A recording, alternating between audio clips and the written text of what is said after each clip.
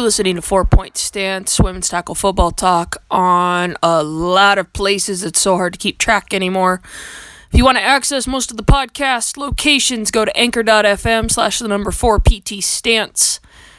And you can find your favorite podcast location from there. You can go to mixcloud.com. In the search bar, put 4 Point Stance. It's easier than me telling you what the URL is. Or you can just go to Twitter and get to the official Twitter handle, the number 4_PT_stance, or just me directly, W34VI1. Yellfi is also an option. They are trying to help build as much as they can. Number 4PT Stance or W34VI1. And you can go to the Facebook page and see kind of various other things from the production website. W34VI1 Productions, Weevil Productions. And you can get more information just in general from there. And also as a reminder, the National Suicide Prevention Lifeline available every day of the year for everything that you need help with. 1-800-273-8255. You were listening to 4 Point Stance, women's tackle football talk on so many places it's hard to keep up anymore. You can get to the show through anchor.fm/4PT Stance. And you can access your favorite podcast location, whether it's Apple, Google, Spotify, Breaker.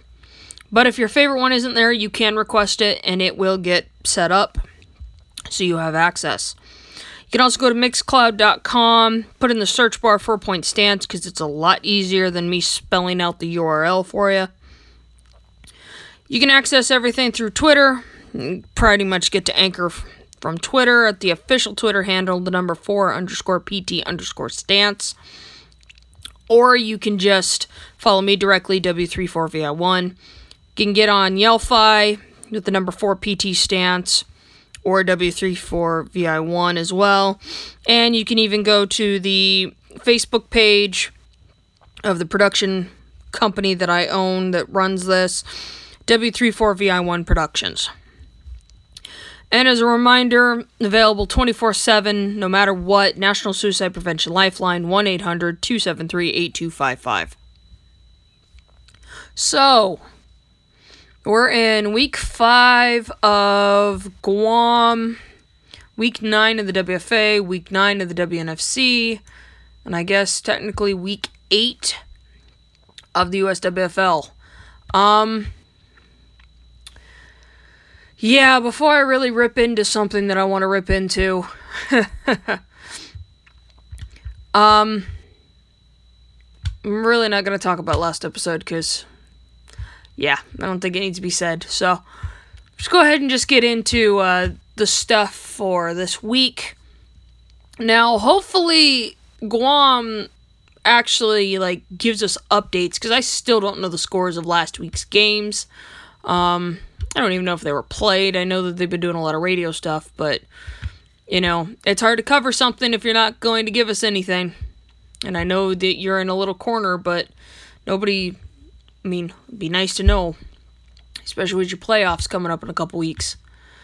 But this week, supposedly, Steel Blazing Saints will be hosting the Island Stunners. See the Stunners taking this victory, assuming we get a score. Just because the Stunners are the stronger team out of the two, but Steel Blazing Saints could be a surprise. And then Sindalu Raiders will be hosting Team Legacy.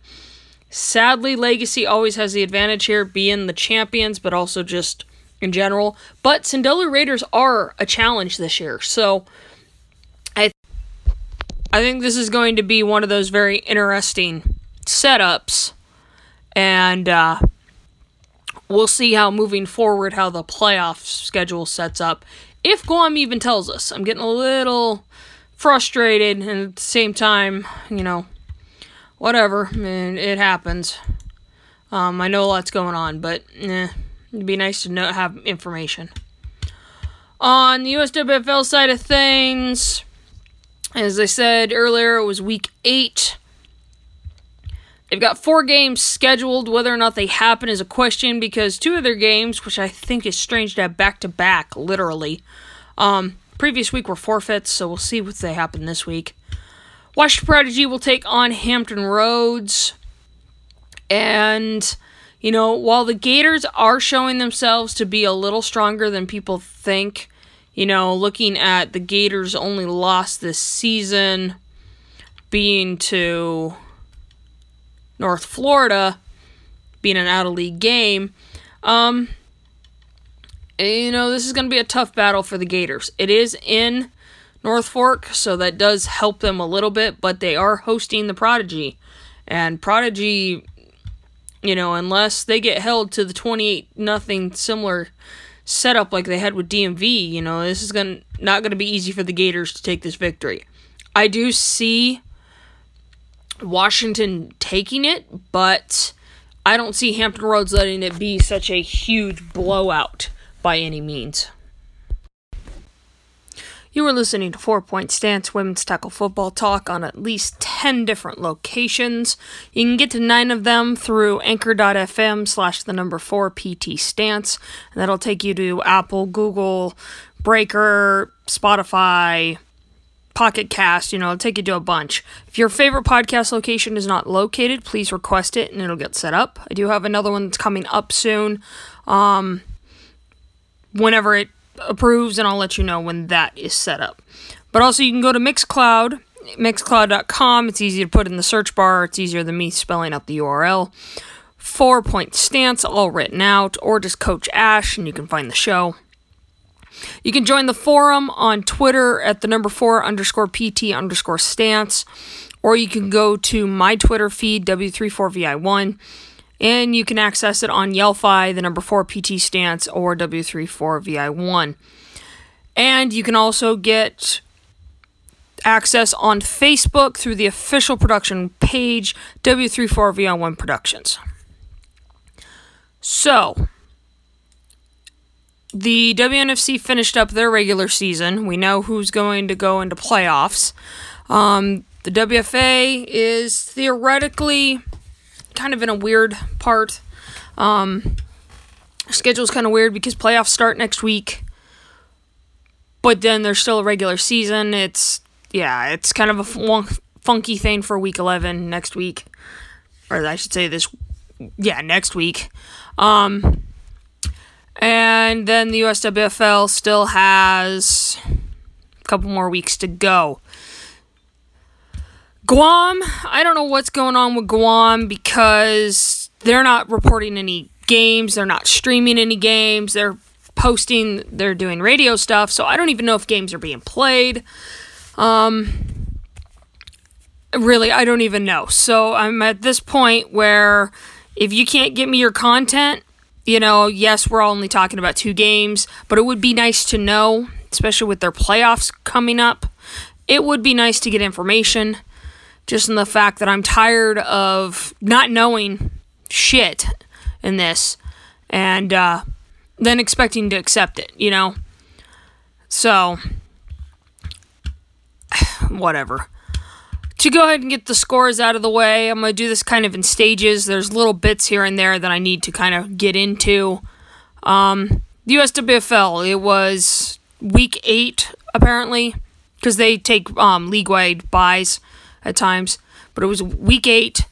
Washington Prodigy traveled to Hampton Roads. I'd said this was going to be a close game. It was. Hampton Roads never mind. I didn't say it was going to be a close game, but I didn't see Hampton Roads winning. But they did kind of surprise everyone and held Washington Prodigy to one of the lowest scores they've seen in a long time. Washington did win 19-0, but Hampton Roads held them to 19 points. And I know on Hampton's social media, they are very thrilled. They're not happy they didn't get the win, but they're very happy that it didn't turn out to be such a huge blowout. Tri-Cities Thunder traveled to Fayetteville Fierce. That game actually happened. Tri-Cities won 48-0. Keystone Assault took on the DMV Knights, and this game, when these two saw each other, it was not an easy game for Keystone, but it wasn't also difficult. DMV, with their little numbers, proved that they can hold it well. When these two saw each other last week, it was 28-0. This week, Keystone only won by 12. 12-0. So, that's a pretty impressive game. So DMV is one of those teams that, building on the season, they're a lot stronger than people think. And it's going to be very interesting as they move forward how they really take off. And then the Detroit Pride at West Virginia game didn't happen, so Detroit gets the 2-0.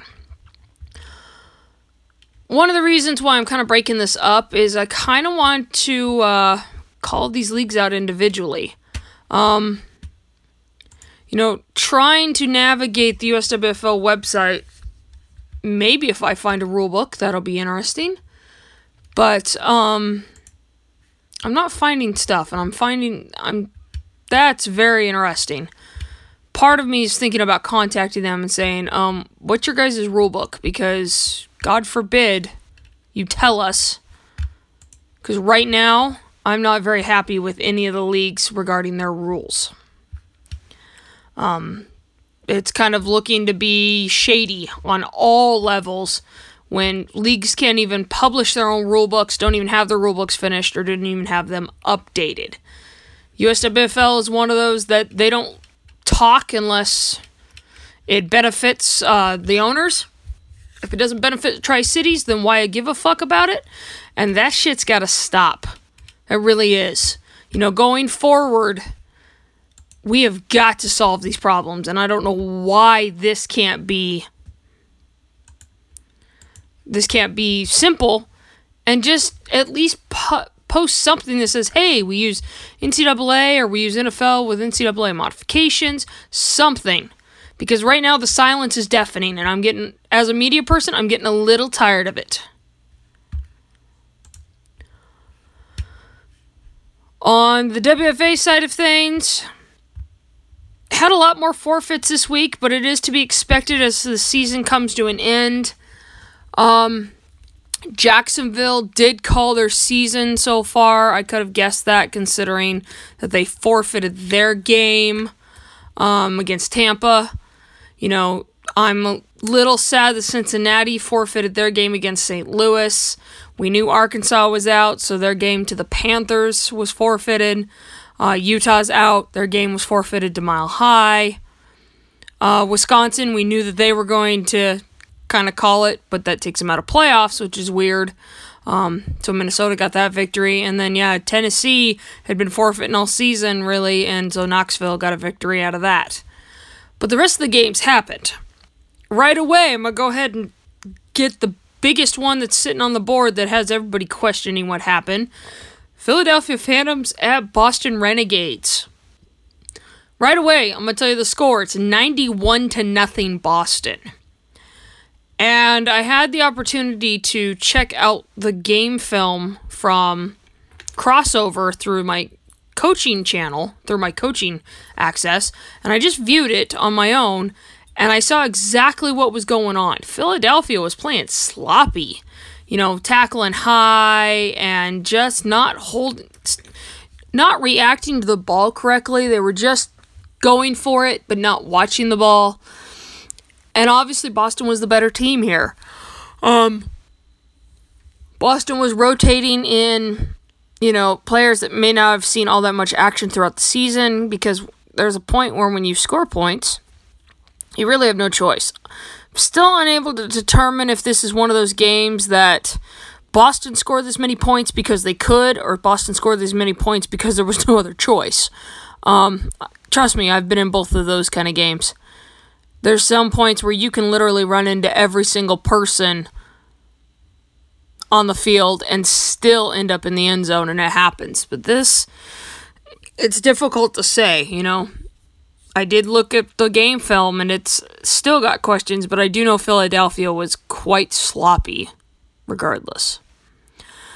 DC Divas took on the Richmond Black Widows. This one went as expected. DC did win 70-8. Baltimore Nighthawks took on the Western Connecticut Hawks. I did think this game would be close just because Western Connecticut had been giving close games all season. Baltimore decided to just kind of step up and say nope. Baltimore took the victory 28-3. Pittsburgh Passion took on the Toledo Reign. I was glad to see this game happen. I was a little worried about Toledo.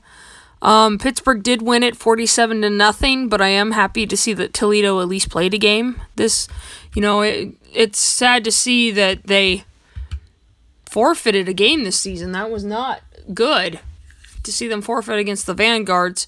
But to see them go against Pittsburgh, no, it didn't exactly go the way they wanted, but it was good to see that they didn't exactly call it, and I'm hoping they finish out their season strong. Detroit Dark Angels took on the Cleveland Fusion. I knew this one was going to be a tough game all around, and I had a feeling Detroit was going to win it. They did win it 24-6. Capital City Savages took on Grand Rapids Tidal Waves, and as they had from their other two victories against Grand Rapids, did win 34-0. Columbus Vanguards took on the Music City Misfits. This one was a close, nail-biting game, and I had a feeling it was going to be. Music City did win 10-0, so obviously defenses were working their butts off here, and worked out in Music City's favor. Orlando Anarchy took on the Miami Fury. Orlando really wants to make a statement and keep that season undefeated. They did, 46-13 over the Fury. Kansas City Titans at the Dallas Elite. You want to talk about an enigma of the weekend. Kansas City was going into this 0-6. Dallas was sitting at... I have to look at Dallas real quick. We're sitting at 4-2. So this was kind of an unusual setup for the two. I don't know what happened to the Dallas Elite, but Kansas City beat them 60-0. And what's strange is that gives Kansas City a playoff berth. A 1-6 team getting a playoff berth. Think about that. But when you only have 7 teams and 6 spots in playoffs? Not surprising there. Somebody's going to get left out, and as it's looking right now, it's possibly going to be like Portland, oddly enough. I'd like to see the Mazzies justify this because, and I'll get to that in a second. I'll get to that after I'm done doing these scores, but this is a weird one. But yeah, Kansas City got their first victory of the season, and not by a little, by a lot. And it was interesting against another D1 team where the D2s were killing them, so it's very interesting to see how this is playing out. All I know is this season is just full of headaches and confusion. Iowa Phoenix took on the Rocky Mountain Thundercats. I thought maybe Iowa could do, really could give a challenge. I mean, they scored 14 points, but Rocky Mountain did take them 48-14. Acadiana Zydeco took on Mississippi Royalty. Mississippi owned this game the whole time, winning 40-0. Next week's game against Arkansas, obviously, is a forfeit to them, so Mississippi will be waiting for their playoff opponents with their 8-0 season. Houston Power took on the Austin Outlaws. As anticipated, this was another one of those very close, nail-biting games. These two have been playing close, it seems, this year with each other. Power took the victory 12-6. Houston Energy took on Arlington Impact, another one of those kind of anticipated close games. Wasn't sure where was going to go. Arlington gets the victory 26-24. Now, normally I don't do this, and this is actually only partially of what I said I was going to do. All season I've been keeping my conflict of interest out by commenting on the outcomes of some of these games. Yes, granted, the Tacoma game was an exception, because I had to kind of give an explanation on that. But only because I don't have the access to the game film for this to break it down privately. I will say Oregon Hawks took on the Seattle Spartans. And while this game was kind of neck and neck, Spartans were 0-5 0-6 all season, leading up to this game. They had even forfeited to the Hawks on the 18th for their own safety because they, had players that needed to recover. Hawks were sitting at 4-2 prior to this, coming out of a bye week, and technically a previous bye week because they had Memorial Day weekend off. I told the team I was going to be doing this, that I was going to give them a little bit of a real talk here. The final score ended up being Seattle Spartans 20, Oregon Hawks 13.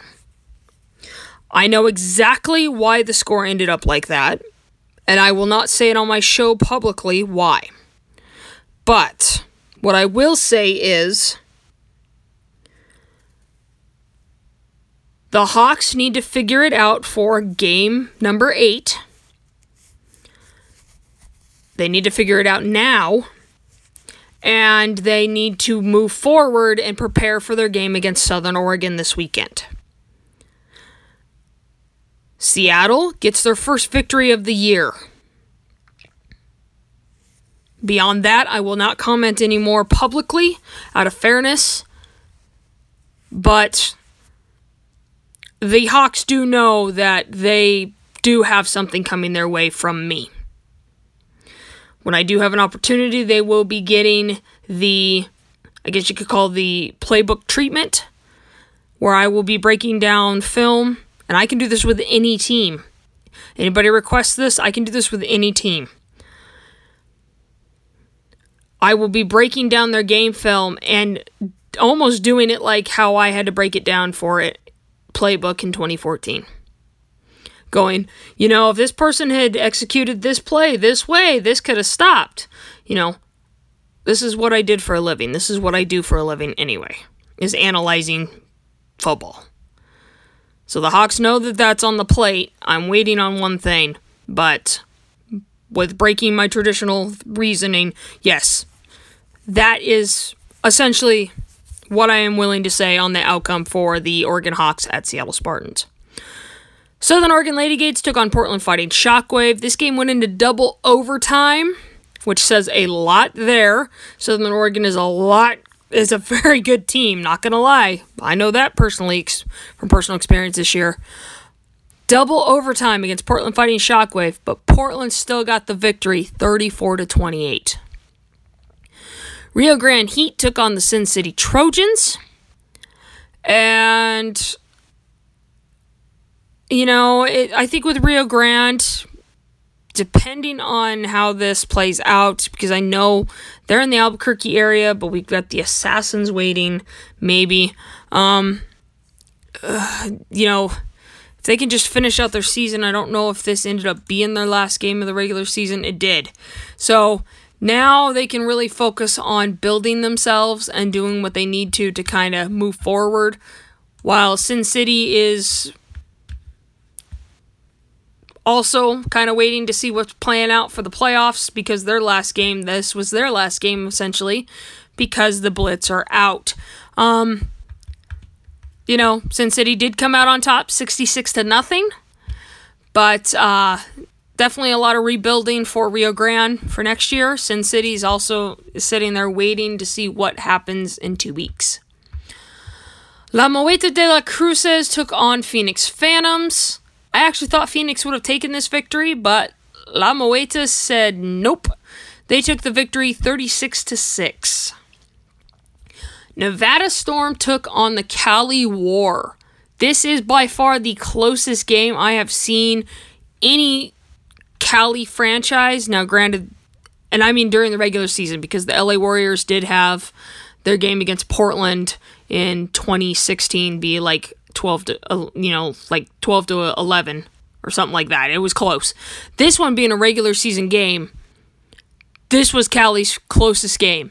And I could tell that what got them was dealing with Nevada's run game. I had said before, Nevada was a primarily run team, where Cali was a primarily pass team. And both of their defenses had to work their butts off. Cali did win 12-6. Yeah, you're hearing me correctly. 12-6. Cali War is a Division I team. Nevada Storm is a Division III. So, Cali's got a lot to look into on why this happened. And Nevada has a lot to look into about what can they improve on. So, this kind of benefits both teams. I don't see the Mazzies hurting Cali out of the deal, but I actually see Nevada rising in this because they did hold this a lot closer than anybody anticipated, but I had said this was Cali's game to lose, and they almost did. Possession is not a good thing. And as Cali moves forward, they've got Phoenix coming up. It is not going to be easy for them. If Phoenix is paying attention, they should study that game film to all aspects and see what they can do. Kern County Crusaders took on the Inland Empire Ravens. This was another one of those games I anticipated would be very close, just because these two in the past have always played it close. Kern County took that victory 14-6. And then finally on this whole schedule for the WFA, the Maine Mayhem took on the New York Wolves. I had thought this game was going to be close, just because these two were playing close all season. Wolves decided to take that and say nope, and won 48-8. Now, since I'm on the WFA stuff right now, the biggest question has been with the Mazzy ratings. The biggest thing was the Mazzy ratings, everybody kind of thought was to be, a cumulative thing. And a comment that was made to me was, if a team beats another team, that record, that's recorded. But if the team that lost to, that the team that's ranked higher, if their opponent keeps losing, that should affect their scores.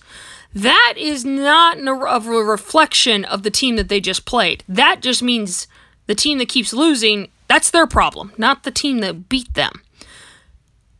Because if we really want to be honest, then Boston, Cali, DC, Portland, all these other teams should be sinking in the records, not sitting even higher.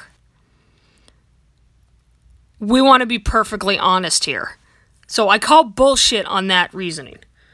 Well, I happened to find Kenneth Mazzy's thesis. The very man who created the Mazzy ratings. I found his college thesis.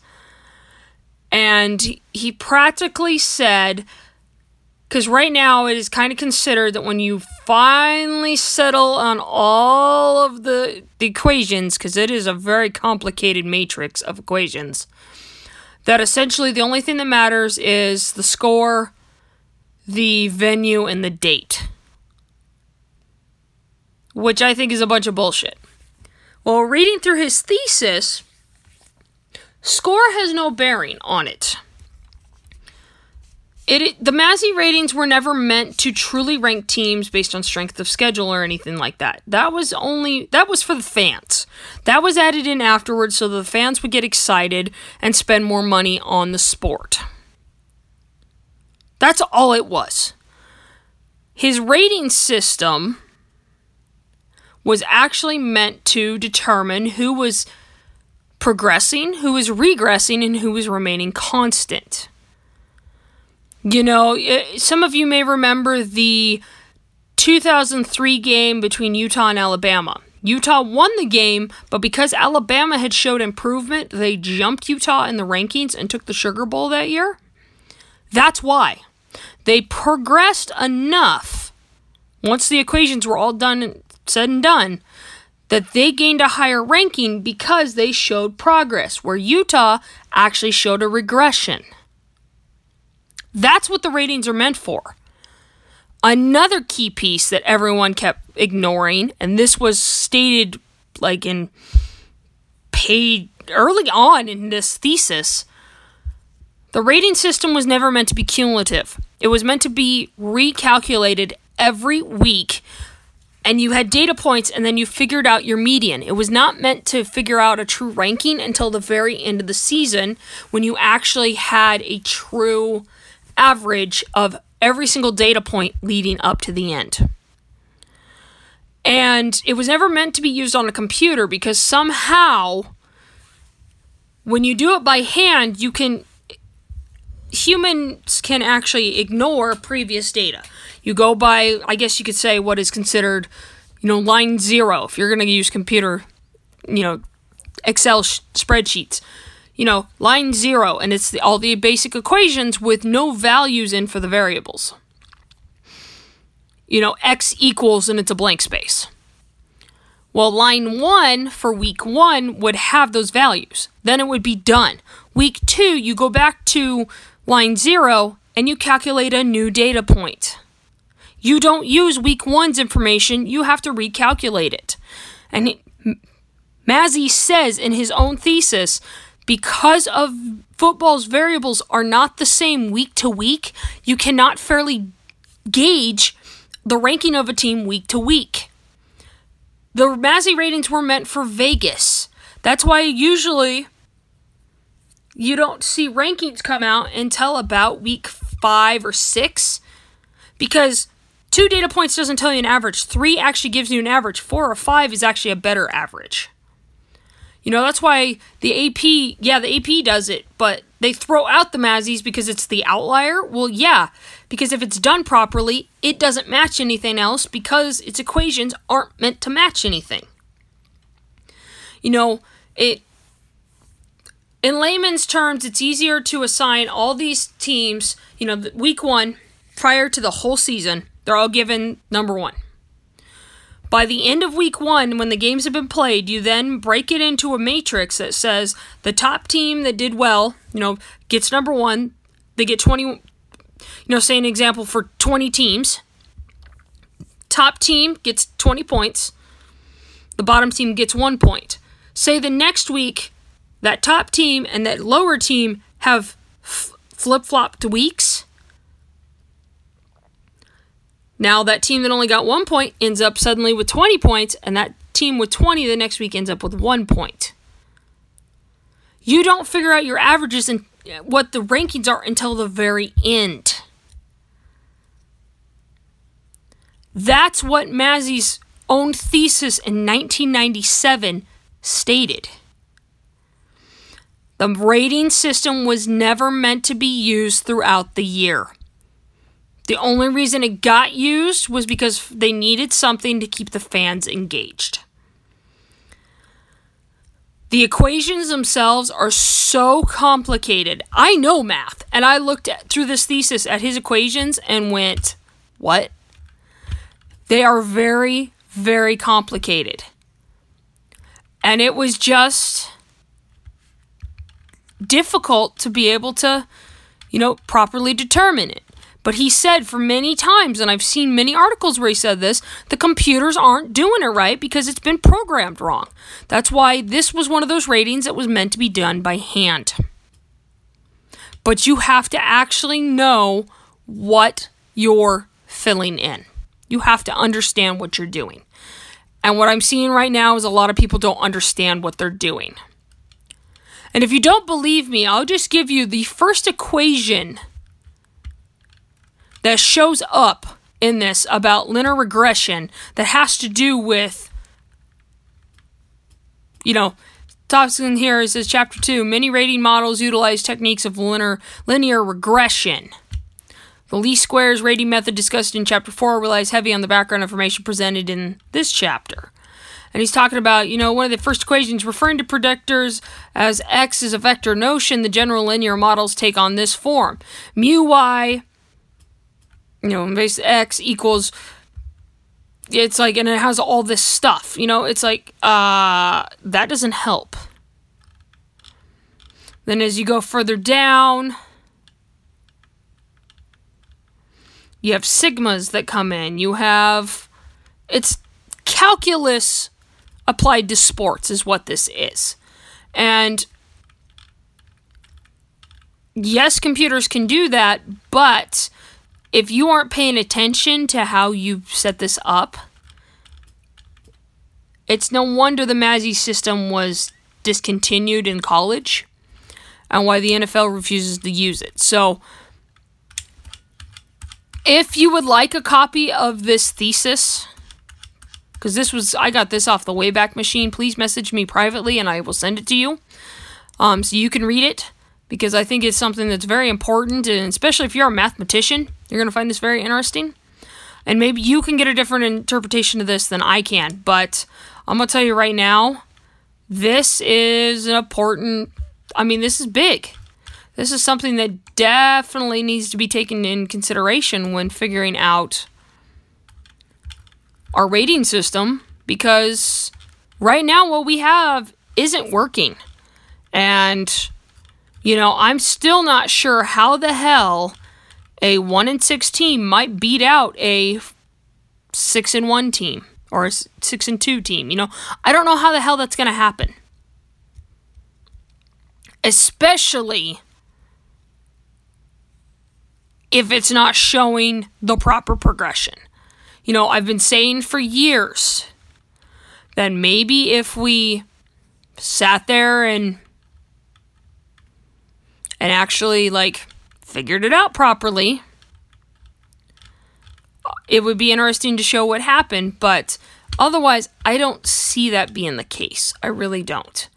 I don't see that really. I don't see that being the case. I just see the computer thinking, everybody thinking, well, the computer can't be wrong. But if the computer was programmed wrong, and you have the very man who made it saying that it was not meant to be like that, so who's really wrong here?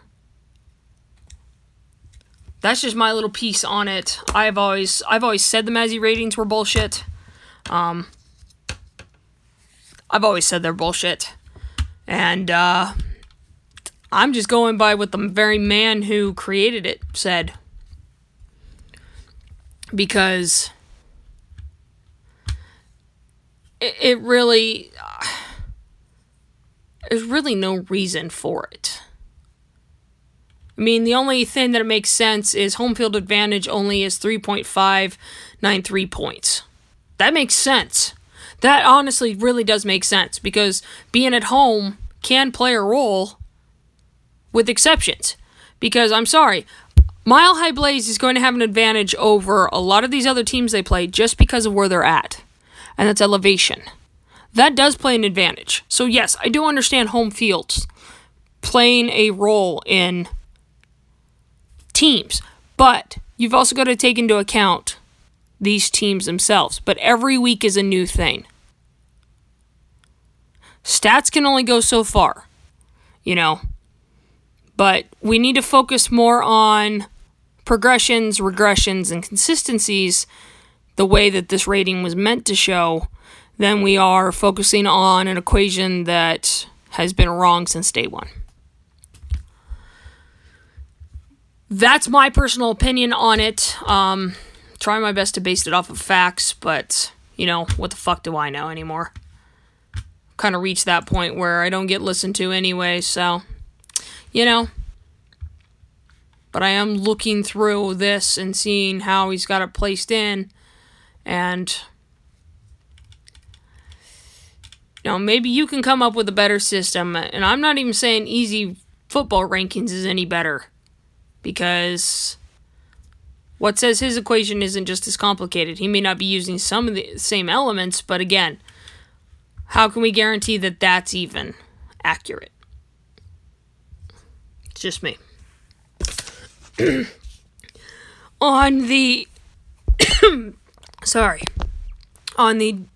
WNFC side of things, 5 games were played for the last of the regular season, but I only have scores for 4 of them, because one game, for some reason, will not report its scores anywhere. I have no idea how the Houston Heat New Orleans Hippies game went, because neither Houston nor New Orleans nor the league's access points have scores anywhere. And I find that very frustrating. Very frustrating. But the other scores I do have.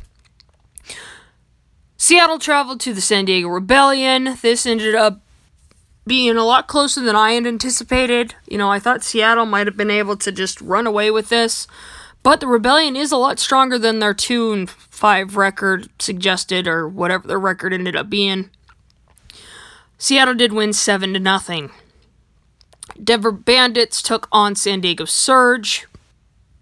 I knew that San Diego Surge was going to win this one. Denver did hold their own well enough. They scored some points. Surge ended up winning 70-27. Sorry. Las Vegas took on the LA Bobcats. This game was definitely closer than probably Bobcats would have liked, but at the same time, they were fighting to prove that they wanted a playoff spot and they needed it. LA did win 38-0. And then Alabama at Florida, North Florida. This game was Alabama's way. Fourth quarter, North Florida only got their only points. It is a little interesting that it was either a safety or it was a return 2-point. Because it's the only other way you can score points. That's the only other way you can score 2 points. But Alabama did win 36-2. And then, as I said before, the New Orleans Hippies, Houston, I don't have a score for, so I have no clue. It's not up on ScoreStream. Some teams don't even use ScoreStream. It's not even up on either one of their social medias, and the WNSC website doesn't even post scores if it's not on those places. So, shocker there. Like I said, all three leagues are not exactly on the highest mark with me right now. WNSC kind of has their own issue in the fact of finding out yesterday that technically their rulebook doesn't even really exist. I have no problem, and I understand the committee's reasoning for voting to say, with the playoffs, they're going to have 12-minute quarters. I get it, because it is stupid to have 2 games in 3 days, especially in LA and Texas in summer. But that's their problem, not mine. But it would be nice to have had publicly something said about, hey, our rulebook is currently being finalized. If you had just said, we use the NFL rulebook, we have these NCAA or whatever modifications, cool. I had to find out through North Florida Pumas people what the rulebook was. The league never said shit.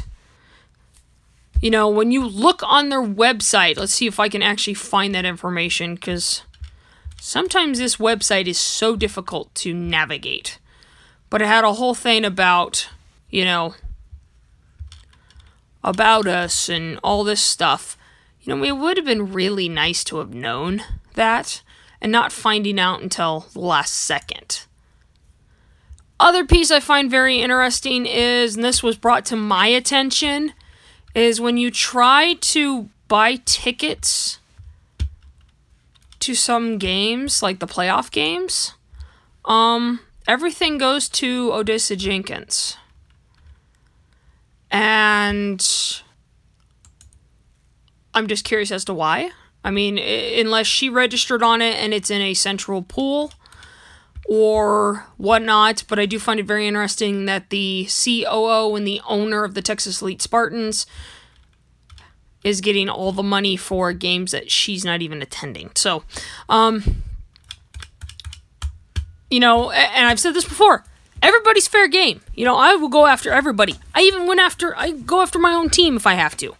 Go after myself if I have to. It would be nice if these teams would just pull their heads out of their asses and do the right thing. And I'm talking to all 4 of these teams I cover.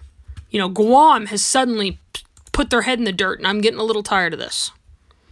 If you know people are covering you, why are you suddenly not talking? It would be nice to have communication. You can't complain about lack of coverage and then spurn the ones that are wanting to cover you. Just saying. WFA, we already know my faults with them. They can't even keep their rulebook updated, amongst other things. Mazzy ratings, seriously, they need to kind of figure that out. But biggest thing is they need to get officials figured out. They need to hold them responsible. And that means making sure that they are actually using the rule books that they're supposed to. My other irk for this weekend was, and I do not blame the Seattle Spartans for any of this, I do not blame them. 2 of my players had shit stolen from the locker room. Top it all off, I had players that were rear-ended before the game. Still did their game to the best they could. But yeah, a dumbass. According to his Facebook, his name was Ryan Rowans. And how do I know that? Because the dumbass used one of the players' phones, transferred money through one of the other players' credit cards that he stole, transferred money to himself, and posted all over his social media and took pictures of himself with the phone he stole. Player it was her personal phone, not her work phone. And every photo that's taken, everything that's done, she can track. Police haven't been informed, but he's a dumbass. He is a huge dumbass. So that's kind of what that piece on my social media was about, because, yeah, like I said, my weekend's been shit. On a number of levels, that kind of was the whole tip of the iceberg. We found him doing that Sunday. We found out after the game that he had broke into our locker room and stole money. Beyond that, I don't know any more information. If you would like to help out the players, let me know and I'll get you in contact with them about help. Police have been informed. There was a police report filed that night about the stolen items, so we'll see how that plays out. Again, I don't blame Seattle Spartans for that, because even they've said that they've had stuff stolen, so they've actually been more than helpful.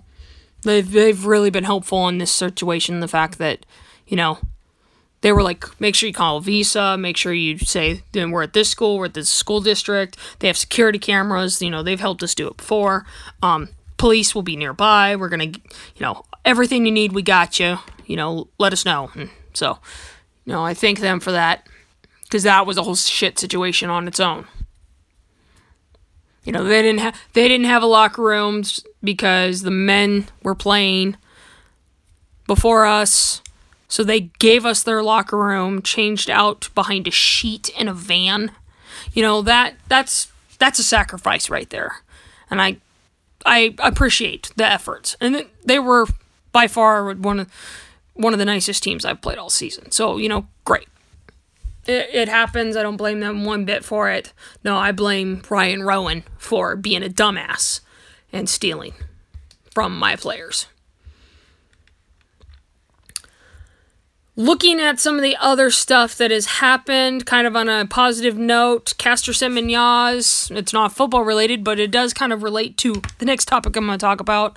Caster Semenya's case, she took it to the Court of Appeals in Sweden, because that is the next highest level after the Court of Arbitration of Sports, and was given a stay on, or a reprieve, on the ban, so she is free to compete in the next race, because the Court of Appeals in Sweden did not feel that the CAS actually presided over her case properly. So it is being reevaluated, and we will learn from there. In that meantime, she is free to race any race she wants. There's nothing the IAAF can do. The reason I bring that up is it's Pride Month. We have teams putting pride flags behind their logos, which is great. And because I have gotten to that point where I call out teams, and I call out leagues, and I call out people, the fact that the Minnesota Vixen posted on their own Facebook page yesterday, diversity, not division, is more ironic than it should be. Sources tell me that the court case is still open. The court case where the Minnesota Vixen were sued for discrimination and have lost, but it is still in its final stages, which is why I don't have the full documents to talk about it. So the irony behind it is, they're all about diversity, except when it comes to the T part of the LGBT alphabet. Also, the WNFC has their own policy against transgendered athletes playing, and yet they talk about, it's Pride Month, we need to support LGBT, and I give kudos to the player that called them out for it. You have your teams that said, well, we have trans athletes playing, but the league policy says it's against their policy. So this is a perfect time for the WNFC to get the record straight and either make it public or admit that they are actively discriminating in some cases and not, because that's great, you're allowing trans athletes. That's great.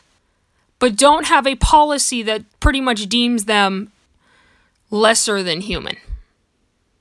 We talked about this in episode 17, and it's not going away. I have a great post that kind of has a slight update on the alphabet. If you want to know what the full alphabet essentially is, LGBTQQIAAP. That's why it's the LGBT+. It's what we can call it. It's lesbian, gay, bisexual, transgender, transsexual, because yes, those are different, queer, questioning, intersex, asexual. There's a question behind ally, but I'm sorry, I do think it counts, and pansexual. And there's always more that gets added. But you've got to remember, if you're going to support that alphabet, go past the L and G. Acknowledge the rest of it. That means in leagues. That means personally. And if you don't agree with any of that, keep it to your damn self. Making policy because you don't think a trans woman is a woman is not practicing your First Amendment right. That's being an asshole. That's being a transphobe. It's being a TERF. If you are supporting women, trans women are women too. Not every woman has the same genitalia in their pants. Accept that.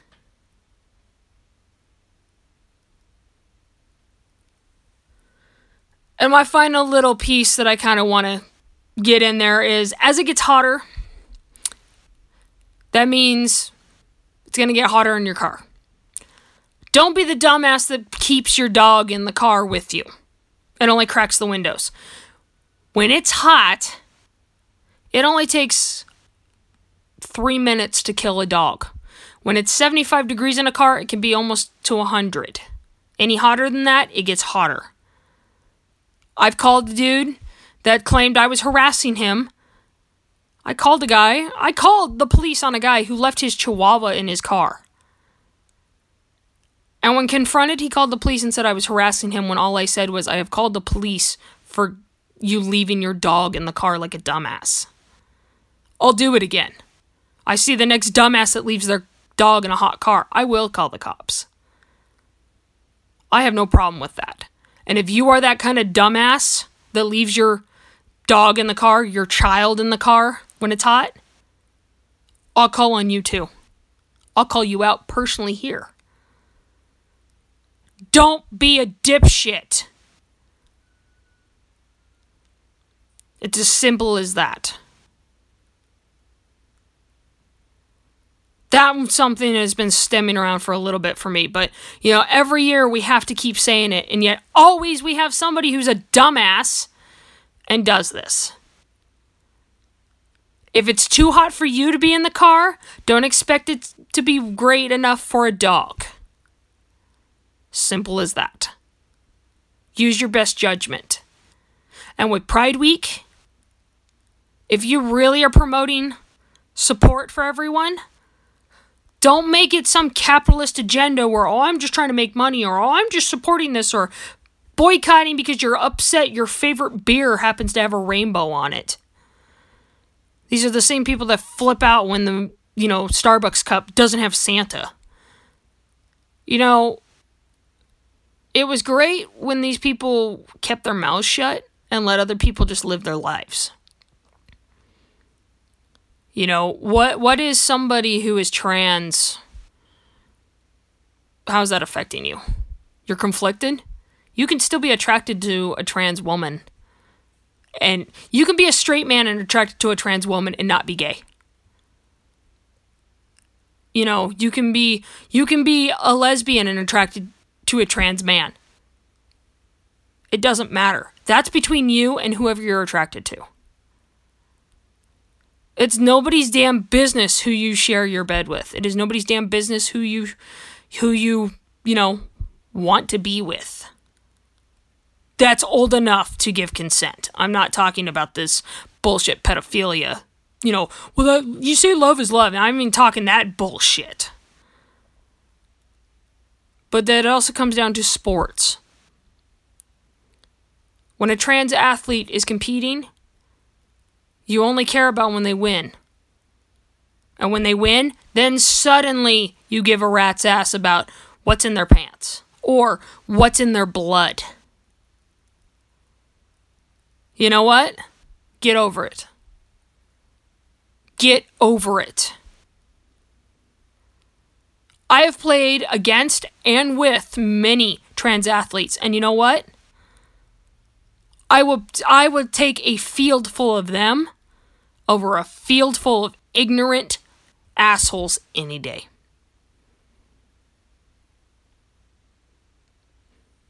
It's the 50th anniversary of Stonewall. You have a pride parade because a trans woman of color threw the first brick.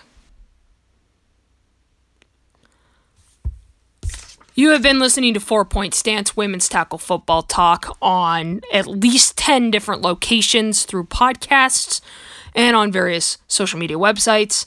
You can access 9 of them through anchor.fm, then /4PT Stance. That'll take you to your favorite. If your favorite is not on there, please request it and it will get added as soon as possible. You can go to Mixcloud.com and in the search bar type in 4 Point Stance or Coach Ash and you'll find the show. You can also go to Twitter and join the forum with the number 4_PT_stance. And you can follow me directly, W34VI1. You can also go to Yellfy, YELLFY, and get to the show, the number 4PT Stance, or W34VI1. And you can even access the show on Facebook at W34VI1 Productions, where I host this and I have various other media things there. And as a reminder, because this is an important time to really remember this, the National Suicide Prevention Lifeline, available 24/7 no matter what. They're there for you. 1-800-273-8255.